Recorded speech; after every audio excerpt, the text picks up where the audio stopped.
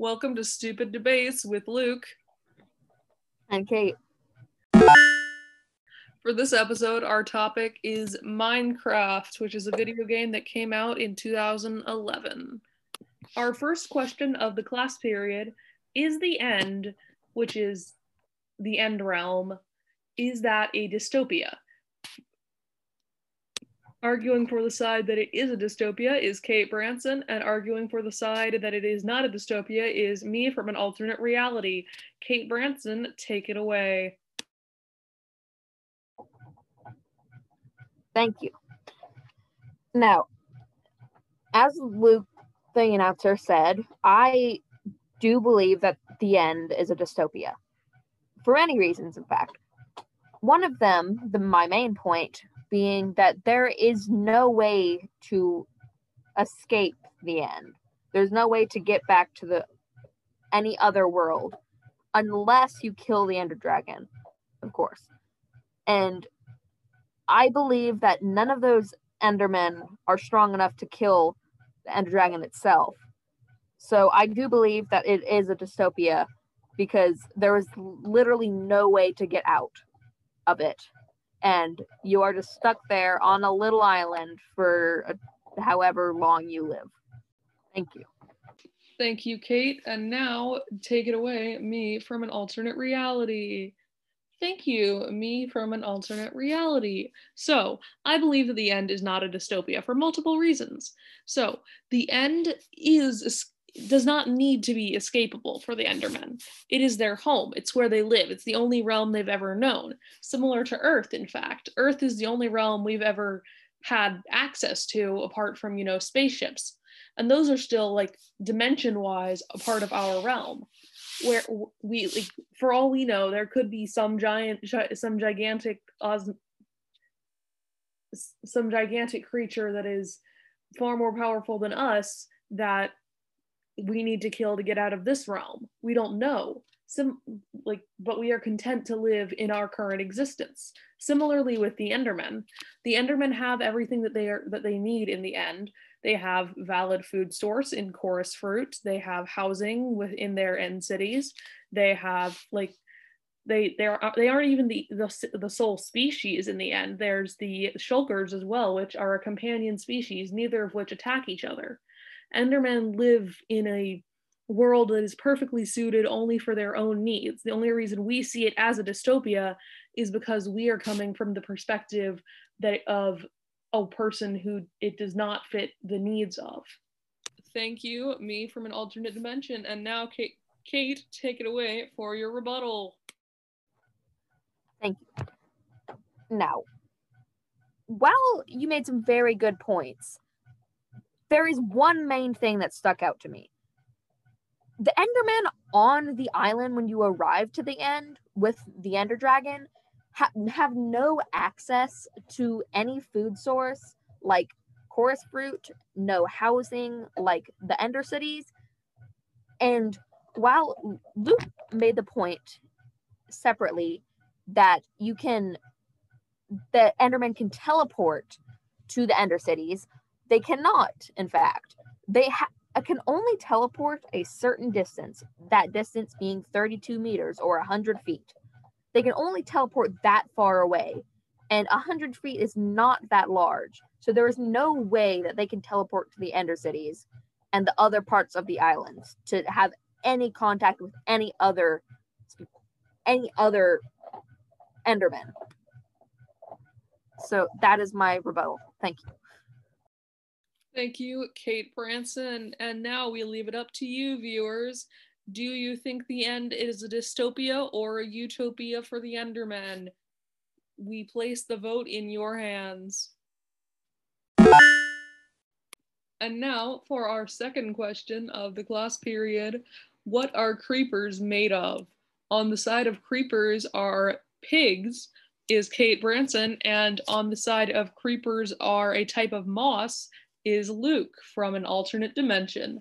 Luke from an alternate dimension, take it away. Thank you, me from an alternate dimension. So, I believe that creepers are made of peat moss. Peat moss is a specific type of moss that can explode when, their spores can explode around like deceased bodies or people. Creepers are simply a genetically modified form of peat moss. And everything about them, from their behavioral tendencies around people, explosions, to their texture in Minecraft, resembles peat moss. Their texture in Minecraft specifically resembles peat moss with its gray bits mixed in with the green. That doesn't look like what my opponent seems to think it is. Creepers, in fact, like have similar behavioral tendencies. They seek out people, whether intentionally on their case or unintentionally on non-sentient peat moss's case, and explode around them, causing mass destruction or minor destruction, but still relevant destruction in the scale of things for peat moss. Clearly, creepers are made of peat moss.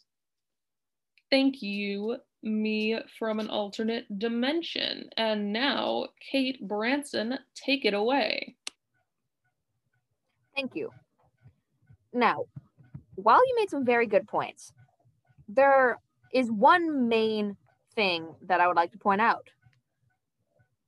Creepers were, in fact, made from a coding error in the pig model. That means that biologically, they are extremely similar, if not almost identical to pigs. Of course, there are a few differences, like creepers their body is standing up, though they do have 4 legs and they walk like pigs and they have a different texture. Their basis is still the same. Also, creepers, of course, are hostile mobs, and therefore they actively seek out to hurt and kill the player. Now, you may be thinking, what does this have to do with pigs? Well, actually, pigs, and even domesticated pigs, have randomly and extremely at the smell and sight of blood, they will go just feral. Just like creepers. That is my argument. Thank you. Thank you, Kate Branson. And now for the final argument of this question, me from another dimension. Thank you, me from an alternate dimension. So, while Kate made some interesting points about both the bloodlust of pigs and the movement patterns, pigs do not come in green. Pigs are not green. Pigs have eyes. Creepers simply have holes in their skull. We've also seen the anatomy of a creeper before, and it had a literal TNT block inside of it. Creepers are literal skeletons with TNT inside of them. Pigs do not come with TNT inside of them. It is physically impossible for a pig to have TNT inside of its organs, whereas that is possible for a sentient moss that has been created via evolution. Thank you for your time. Thank you, me from an alternate dimension. And now, dear audience, we leave it up to you. Do you think creepers are pigs or peat moss? Place your votes in our form. And now for our third question of the class period. Is the Nether hell? Kate is arguing that it is hell, and Luke from an alternate dimension is arguing that it is not. Kate, take it away.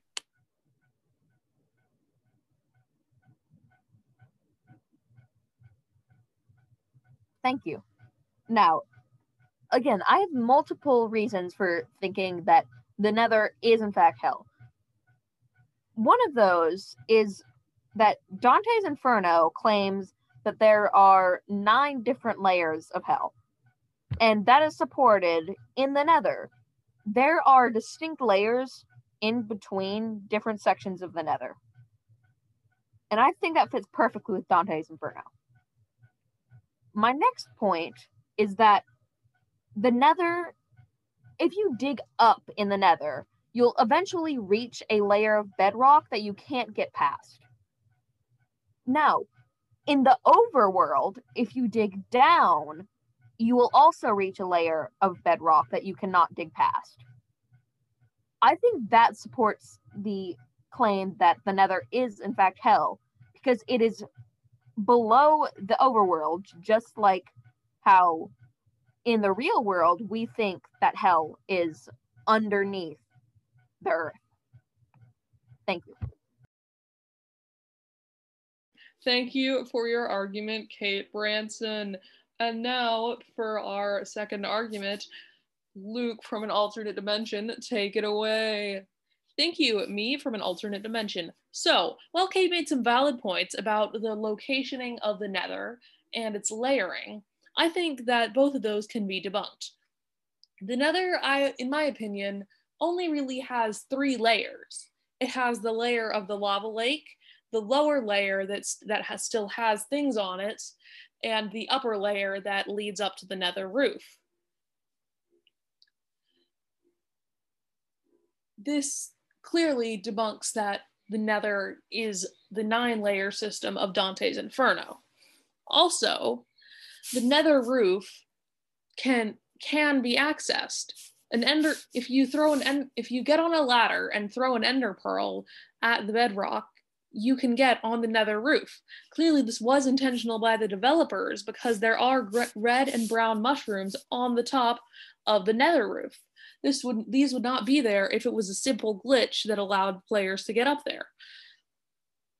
Also, the Nether has multiple things that are not described in any biblical interpretation of hell, such as warped fungus, crimson fungus, piglins. There are not other species in hell besides demons and the devil itself.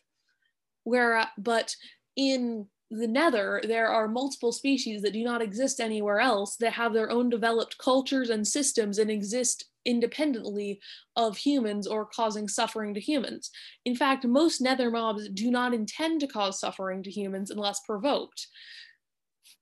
The only one that really causes suffering to humans unprovoked is skeletons in the Soul Sand valleys, and those are the only one that are also found in another place, and that explains that behavior. They are found in another place. Every mob that is only in the Nether is only attacks when provoked. Wither skeletons and blazes attack when you try to invade their fortress. Piglins attack when you do not respect their culture by wearing gold or giving them gold. Zombie piglins attack when you attack one of their brethren. Ghasts attack when you invade their territory, and so on and so on. Nether mobs only attack when they have a reason to do it, whereas in hell, everything exists to cause suffering to dead people. Clearly, the Nether cannot be hell. Thank you for your argument, me from an alternate dimension. And now for our final rebuttal of this argument, Kate Branson. Thank you. Now, you made some very good points as to why the Nether is not hell, and I agree with most of those points, actually. But there are 2 ideas that I have that support my thought that the Nether is, in fact, hell. The first one being that if you think the Minecraft world is round and is not flat, which it is, then that directly correlates to 1 block being traveled in the Nether to 8 blocks being traveled in the overworld. Since there's a smaller distance to travel in the Nether, that would mean, since that the overworld you have a longer distance to travel, it would correlate to being underground. My next point is that the Nether contains dead souls. There is ghasts, which is clearly points to the idea that it's a soul. There's also wither skeletons. There's also wither skeletons, which are the same. And there's also soul sand, which has trapped souls in the sand. And that directly correlates to hell as well. And that is my argument. Thank you. Thank you both for your arguments. Now we leave it in the hands of you, our viewers. So please cast your votes. Do you think that the Nether is hell? Now for our final question of the class period. Do goats, a Minecraft mob that will be added in the new 1.17 update that has yet to be released, do goats contain the souls of dead people? On the side of goats do contain the souls of dead people is Luke from an alternate dimension. And on the side of goat do not contain the souls of dead people is Kate Branson. Luke from an alternate dimension, take it away. Thank you, me from an alternate dimension. So, my main reasoning that the goats in Minecraft do contain the souls of dead people is the sound file from the screaming goat that plays randomly. There are lots of sound files for screaming goats, but mainly it is this one that makes me think they contain the souls of dead people. As you can see from that sound file, it literally sounds like a person screaming. That would not play, that normal goats, even screaming ones, cannot produce the sound of humans that accurately. But goats that contain the souls of dead people absolutely can create that sound. Dead people constantly make that sound. Dead people can only communicate through screams. So of course, a dead person trapped in a goat's body would be able to make that sound as their only form of communication. I rest my case. Thank you, me from an alternate dimension. And now, Kate, take it away. Thank you. Now, well, you made some good points. There was one thing I noticed. You said that dead people can scream, which I don't think that they can. I think they're dead for a reason, and I think that they can't talk while they're dead, so I think I got you on that one. Now, I have another point as well, besides the obvious fact that you just said that dead people can talk, which, are you okay? Anyways, I found that there are certain reasons that goats sound like humans. As a now deleted Reddit user said, quote, "Our brain is trained to listen to things that sound like human speech very carefully, and things we don't understand less carefully. Goats just happen to have a very similar pitch and timbre to us, so our brains interpret it as human sounding.